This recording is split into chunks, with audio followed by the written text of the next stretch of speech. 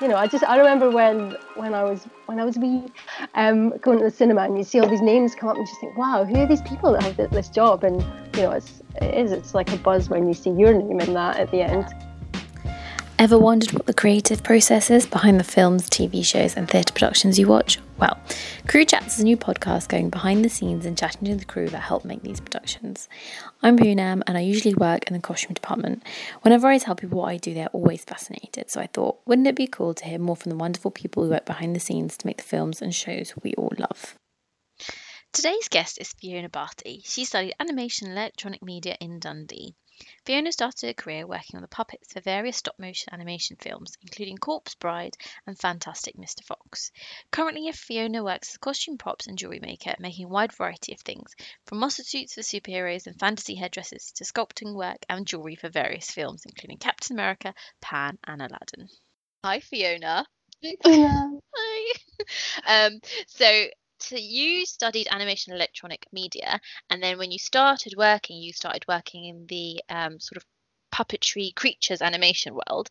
What did that involve? Because if I say animation, people just sort of think of cartoons or things like that. So what does that actually involve when you were working? Well, it is cartoons basically, but it was the stop motion side of animation, which is when you have puppets and real sets that are all miniature, and an animator painstakingly moves it a little bit, then another little bit, then another little bit, for hours and days and weeks, sometimes years, and finally you get a little moving sequence. It is very time consuming, and also the scale and stuff. How did you find working at the small scale? Well, I was all right because I'm a bit obsessed with doing teeny little things, as you probably know. So yeah, I mean, because I started out doing tiny little things, that's just what was normal to me. So, you had to spend a long time on things that were tiny and had to be like the process of animation. You'd make this tiny little thing, but then if it's going to be a feature film, it's going to obviously be enlarged to such a massive scale. So everything you did, even if it was the size of a golf ball, was going to look huge in the end on screen on a close-up shot. So you kind of had to spend the time and make everything try to get it as perfect as possible. And yeah, and so we just started off working like that, and then later on had to switch to bigger things. But that was the challenge later on. But it's fine. So which we will get to. But, because you go on to a lot bigger things afterwards in terms of like fabrication and stuff as well. But in terms of the smaller scale things you're working on, so you said you're obviously you're making the little puppets and stuff. How does that work? How do you begin? Well, it's similar to live action stuff. They'll give you a design, and if it's puppets that are obviously for a big budget thing, there's a whole group of you working. So a whole department, say McKinnon and Saunders, would be working on different parts. You'll have like a head mechanics department, an armature department, a costume department, a silicone and foam department, a painting department. So you'll have like a massive amount of people are working on one tiny little puppet that's the size of a Barbie doll. Wow. So yeah, you'll all work on, you'll have your design, but you're all working on your own little bit. Yeah, I mostly would work on costumes. So you'll get given, just like in live action, you'll have the actor's measurements. You'll have a little cast of the puppet, and you've got to pattern that doll up basically, and then puppet, I should say, not doll. And yeah, you just come up with little patterns and make them up and see if they're happy. And then you would have, instead of in live action, you'll have a breakdown department that do all the dye-in. In animation, you would have to do all your dye-in, so all your tests and yourself with the dye tests and with the fabrics, and have a play. Yeah, until you get something that they're happy with and make it up. And then different other departments, that you'll have an armature department that is the metal skeleton basically that's inside.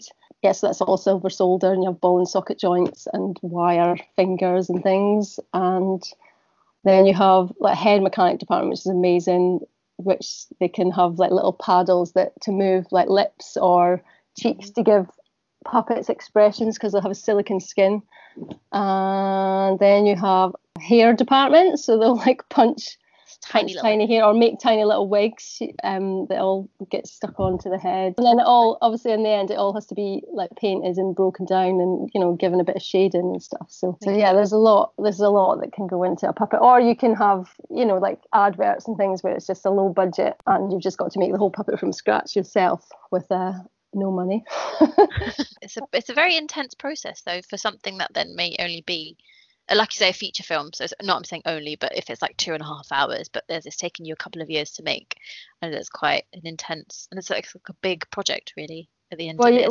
Like when it comes to feature films, and there's not just like one puppet of everything. There's like 14 of the main character, and then there's a load of background puppets. And because you'll have like 25 sets, all with different scenes from the film going on, and you know they like maybe 10 of them have got the main character that an animator's working on. So you need at least 10 of those puppets. Then you need to have spares if one of those puppets breaks, so you have to have spares in the background. Or you'll have other puppets that have been made specifically for like a trick shot or something, so they've been adapted with rigging points to like make them fly, or you know, something that you wouldn't use the usual one, or they're in a different costume, something like that you have that all in the background as well. So you have a big like puppet vault, say, and a puppet hospital. That's what we used to get called. Puppet hospital. have to fix them and change their costumes, and just kind of keep them alive. That's through the film, and got mangled by animators. Because it's something you don't actually appreciate. Say if you're watching a film where it is stop motion, you don't appreciate the amount of time and effort that's gone into making that. And I think I guess is the idea of this podcast and speaking to someone like you, where you can learn a bit more about it. And I think again, it goes unnoticed, but it goes unnoticed because that's how, I guess, if you noticed it, the things that were wrong, as it were. Exactly. It's a good thing if it goes unnoticed, because otherwise there'd be a bit of a problem. But it is amazing what goes into every single little tiny little frame that is filmed, even if it's it's a beautiful process, and it's, you know, some of the things that I've seen like made in such tiny scale it's lovely, and it's just so impressive that you can create something on a small scale. And this is, I mean, I started in the days when they didn't use as much computer modeling. It was all like tiny little hand sculpts and tiny little costumes made by hand and cut by hand and, you know, painted by hand. And whereas nowadays there's more and more, obviously they're using like CAD models stuff and things, 3D printing of course, but you know, which is great as well. But it's just nice when you see small things that have been done by humans. It's nice to have, it's true. And also we get to use our hands and work in this. So you get that there's a different sort of finish and texture that comes with things when they're made by human hands. I was going to ask you actually about 3D printing. How do you think that has sort of, I think when it first started, I feel like there was probably a lot of chat about how it would change it has changed the costume game, but do you think, I think people would say it would have drastically changed things, but do you think it has, or it's working nicely side by side? I think it, you know, I totally think it has its place because it's brilliant. I think it's really great when you have, for like the sci-fi films and the all the superhero films, because all those big rubber costumes where, you know, you want things symmetrical and neat and really crisp, it's like perfect for that. Like that works really well. But then when it comes to like films that are medieval, obviously I don't think, I mean, you can use it, it's great, but you know, things just have a bit more life, don't they, if they're done by hand? But that's maybe me being biased. I want to sculpt it. I agree with you though. I think it probably has an originality to it when it's made by hand as well. Yeah, I mean, it's great because like I was saying, this little job I'm doing at the moment, I've had to use 3D printing and CAD modeling, and you know, it's great because sometimes there is times when that you want that crispness and those neat corners that us humans just obviously can try but can't always achieve. We're not robots. But so you know, I totally think it's got a place. I think it's just another tool, isn't it? It's another tool, and it's working out when is the best time to use that tool or use another tool, because with anything, when it comes to models or props or jewellery, you know, there's umpteen ways of making the same thing, and different people have different preferences for what way to work. So it's just another. Person might prefer to model up in the computer and have it printed out. Some people might want to sculpt it and cast it by hand. Yeah, that's true. Everyone has their own way of doing things. You mentioned being part of the costume props and also jewelry team. How have you? I should initially ask about what does that job involve in itself? What does it involve? Anything. Anything and everything that's not a fabric costume, basically. I think is what you have to be able to do. I think, yeah, I mean, sometimes, yeah, you go in specifically like we've done to just do jewellery, but, you know, some jobs you're doing leather work, some jobs you have to do sculpting, some jobs you're painting, sometimes you're just gluing lots of rubber things together. So hats, you know, headdresses, whatever, macrame.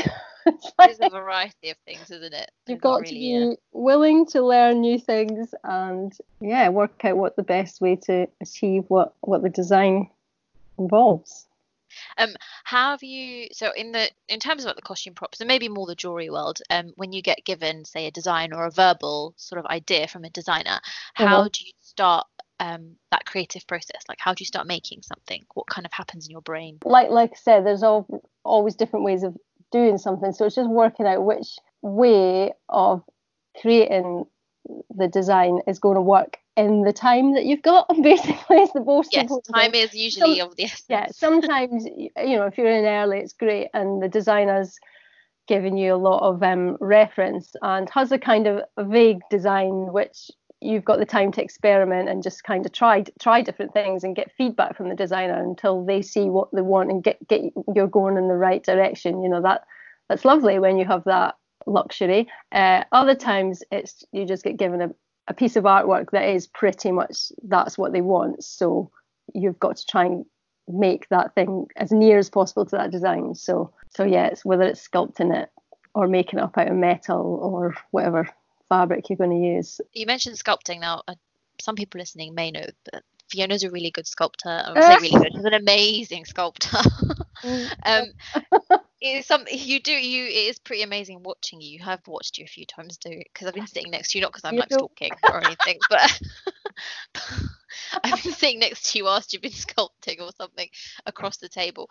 But it is I from watching you do that. So I guess also you could probably explain what sculpting is actually before I go on about it. But if you can, a little bit. Well, it's just using a medium, be it clay or wax or foam or plastic, whatever, to form the subject that you're trying to do, the shape that you're trying to make. You know, sometimes it's a simple block, sometimes it's a sculpted clay piece. You're really good at the intricate stuff. So I was going to say, when I'm watching you, again, sound like a bit stalkerish, but you look like you're in a different world, like, and you look like you're really, so it's like something you're really frowning, enjoying. Probably. No. I was going to say you're really enjoying it. You can tell like you're in your zone, as it were. I really like the wax carving. That's always quite therapeutic. It looks therapeutic because then with these castings, because a lot of them obviously then become hard objects, they get sent off to the casters usually, don't they? So if explain briefly how that works. Yeah, so if we have like a sculptural piece of jewellery or a buckle or something, so I would like sculpt it up in clay, mould it in silicone, and make a fast cast which is like a resin. So make a version of it, a solid version of it in this plastic resin. Clean that up, hollow out the back if I need, so it's like thinned off, and then I could send that off to a metal casting company who will then mould it again and make waxes, which they then use to do investment casting to create a metal version of the piece that we've modelled up. And then you can get as many, hopefully, metal castings of that as you want. And then we get the metal, be it brass, silver or gold. Well, we don't use gold in film, let's face it. We'll get that back and we can do whatever we want. We can polish it up. We can plate it a different metal if we want. So we can plate it silver or gold. We can kind of put enamel finishes on it. We can solder other bits onto it, because sometimes you have to make a piece in different component parts and then solder it back together, because we can't cast it all out as one piece. So yeah, you can bring it all together and polish it up and make it look lovely and shiny, and then you have, ta-da, some magical thing that an actor can wear, hopefully. When you're seeing a ring or a piece of jewelry on screen, you probably wouldn't think there's those processes that has gone on behind that ring ending up on that person's finger. So it's good to know, because next time someone might be watching something and then they'll be like, oh, I know how that worked. Or they might not, but yeah.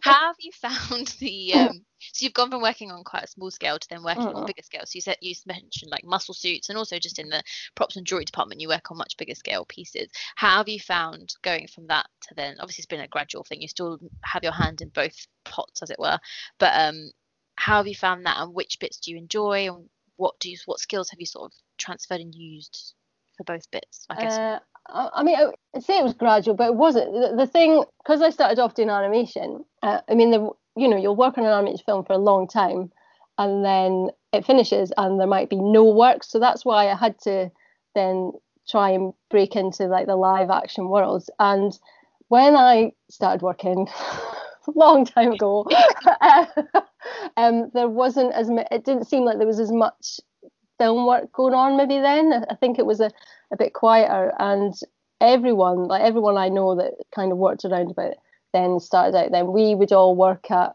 special effects houses, doing like advert work and TV work and music videos and stuff like that. And when you go to these places, these companies, you think you've given them your CV that says, oh yes, I've done lots of animation, and you've seen that this company make little animated adverts, and you think, oh, they'll chuck me on that job that they'll have with an animated advert. No, they'll chuck you on making a big massive foam brain costume that you've never done before. So this is how, it wasn't quite as gradual, because you got thrown in. Yeah, you just get chucked in. You would just get chucked in the most random thing that you're just like, have you looked at my CV? I've never done this before. But I think it's a great way to learn, and I think it's a shame that at the moment it has been so busy in film that a lot of newcomers haven't had that experience, because you did have to learn quickly and learn a totally new skill like on that job. And the other good thing was there was always quite a lot of other totally different jobs going on at these companies, that if you didn't really know what you're doing, there was someone else you could kind of go and ask for a bit of advice, or have a bit of help, usually, because you wouldn't tend to be doing something on your own. There'd be a few of you trying to work out what the heck to do.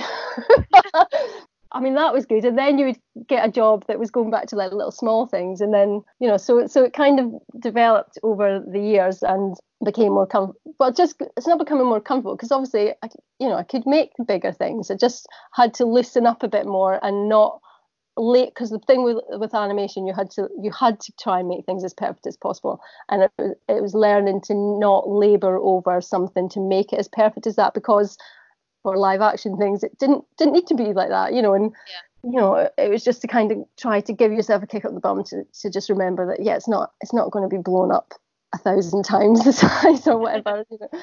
So, but then that it's worked fine, and then it's come full circle, because in having worked in different departments over the years, I wasn't aware there was a specific costume prop type department, and there isn't always on a film, is there? No. Reason for it, but I remember, I think it was on Thor, there was a little jewellery department which had a few people just like making beautiful Viking type jewellery, and I just remember looking and going, I want to do that. I don't want to glue the foam stuff, I want to do that. and luckily it came round that I did start doing that, and it just worked for me, because it did bring me back to doing the little intricate things again, which I really enjoy doing. But then you can get chucked something bigger scale as well, which is great, and I enjoy doing it, because it's nice to have a change and have variety. But you still get those nice little fiddly things to do. Last 2 years you've been working from home since having your daughter, so how have you found that compared to being in the studios? Well, I mean, there's pros and cons to both, but it's been lovely, because obviously my number one priority is now my lovely little daughter, so I can juggle my time myself around her, and I can take control of my own space and my own health and safety. And yeah, just kind of just being your own boss is quite nice. But then at the same time, like I mentioned to you earlier, that I miss, you miss the interaction with the people and your friends because it's so social. And I think the main difference is that you don't always get as much notice. Because if you're on a film, you kind of get a little bit of a hint that like this is coming up. But yeah, it's good because a lot of the time we do work quite independently. So in that sense, you're just sitting at your desk doing your own thing, and getting to do something from scratch to the end is quite nice. I like doing that. What else? Space isn't always quite as organised as I would like.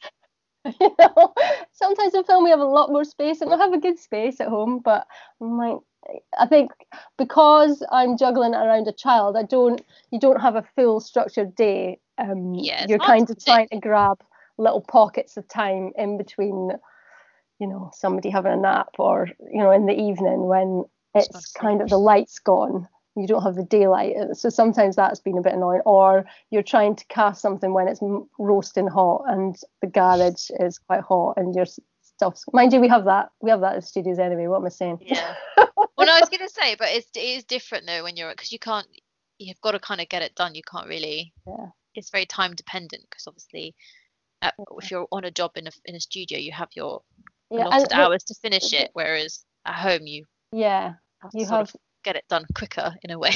Yeah, and it's the one thing I miss is having the designer kind of just around the corner or something. I think sometimes you kind of are going ahead with something, not quite sure if you're going in the right direction, and you can send photos, but it doesn't always translate quite as much as looking at the physical thing in front of them. So sometimes you're a bit unsure if you're going down the right path, but yeah, I guess always needing that. I think it's nice to have that if you need the feedback to go, kind of be like, oh, can I have a moment with you? Yeah, and having other people to bounce things off, which I'm lucky that I've got my other half, and he's from our world and understands making and design and has a good eye. Obviously, I'd better say that.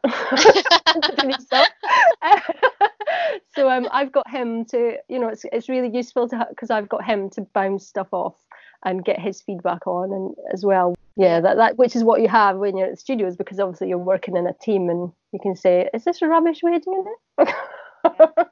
Is this okay? Is this what you think? But it's the nice thing about being around people, those sort of float the ideas. And singing as well, Fiona. I know you miss my singing.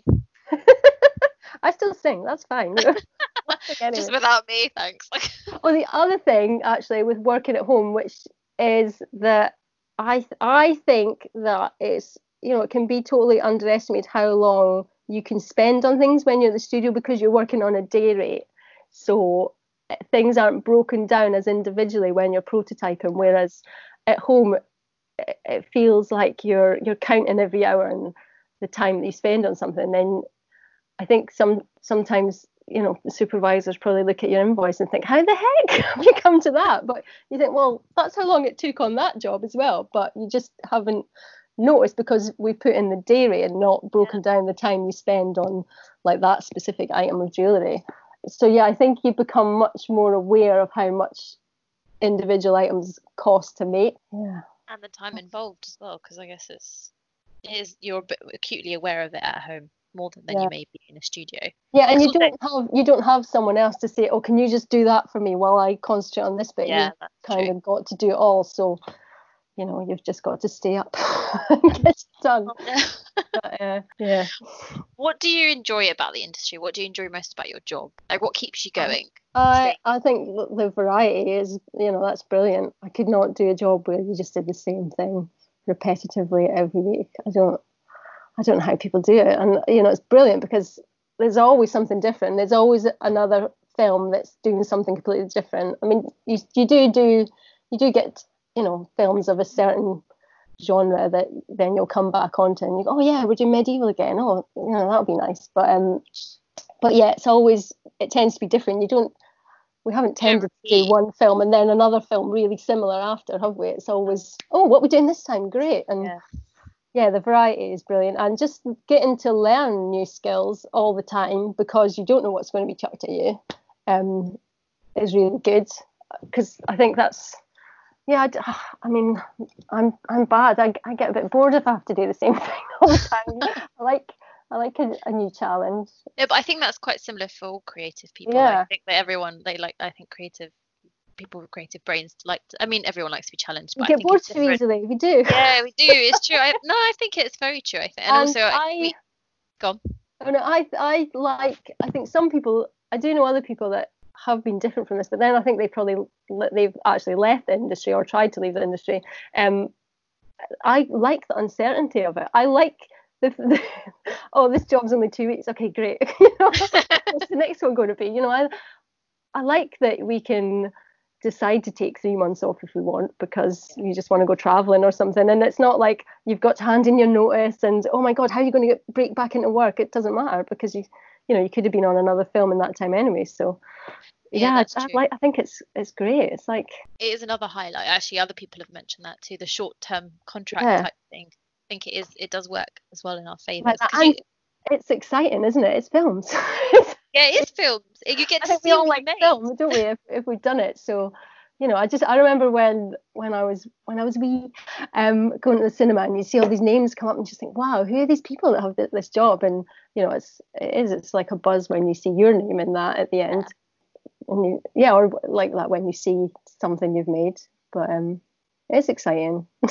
I think it's really satisfying. I don't think there's not very many jobs I think you can say that though, where you make something in it, you can immediately see pretty quickly. You can see its function, or if you watch something, you can see it. And I think that's really satisfying. Yeah, and even not even just on the screen, just when you get to go to fit in, and you've been working with like just a polystyrene head, and then you see it actually, on with the finished costume and with the hair all done, and you just think, oh wow, look at that. I hope towards that. Yeah. It is satisfying feeling. I think it's it's not as satisfying when there's just problems with what you've done.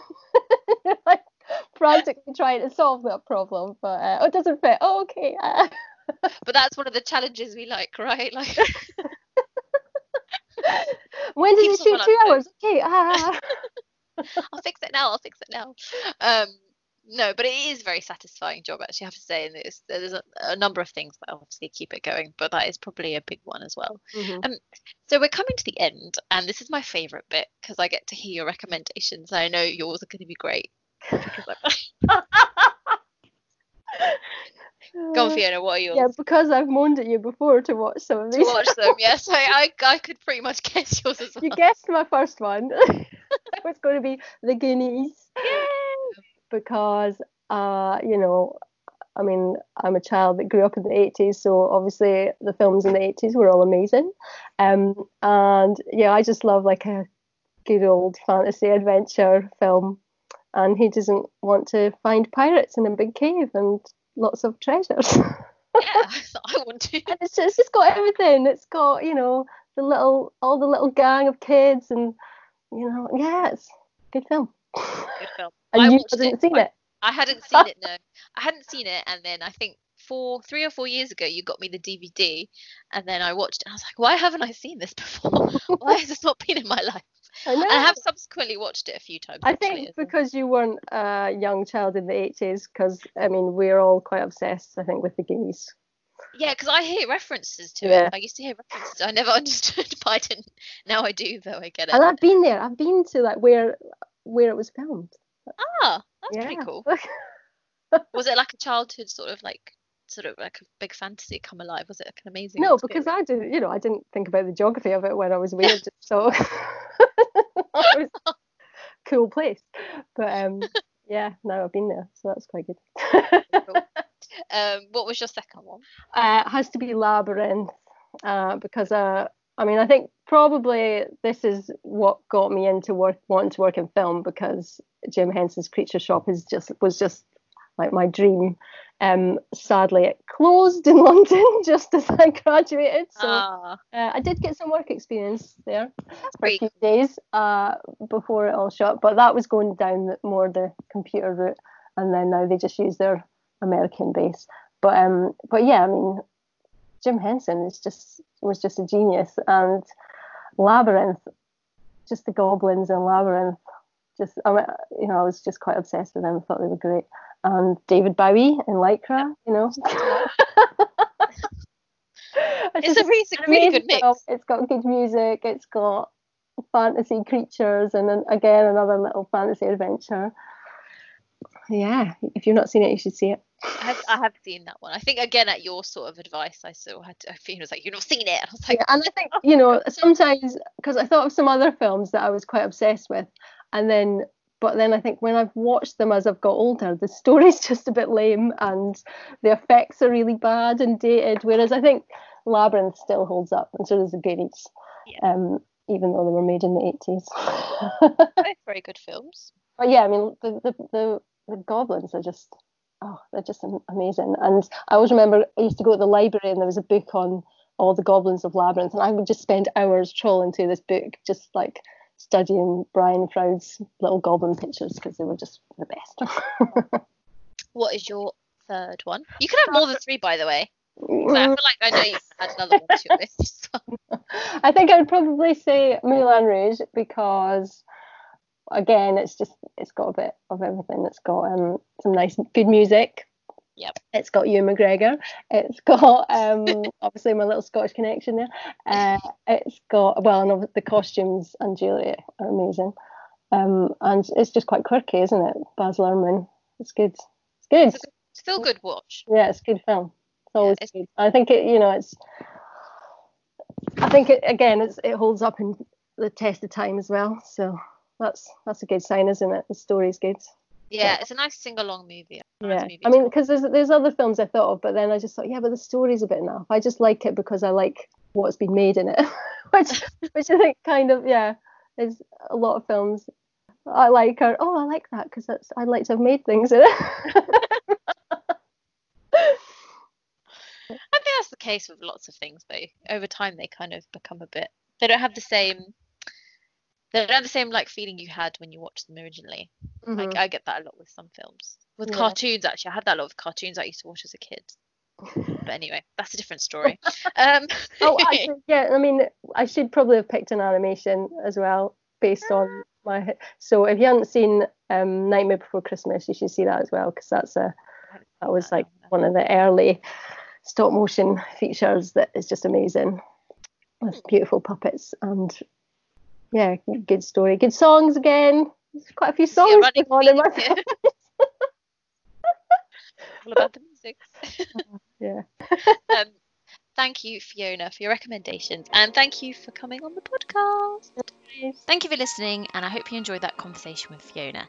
Next episode, I'll be speaking to costume cutter Tim Perkins. Bye.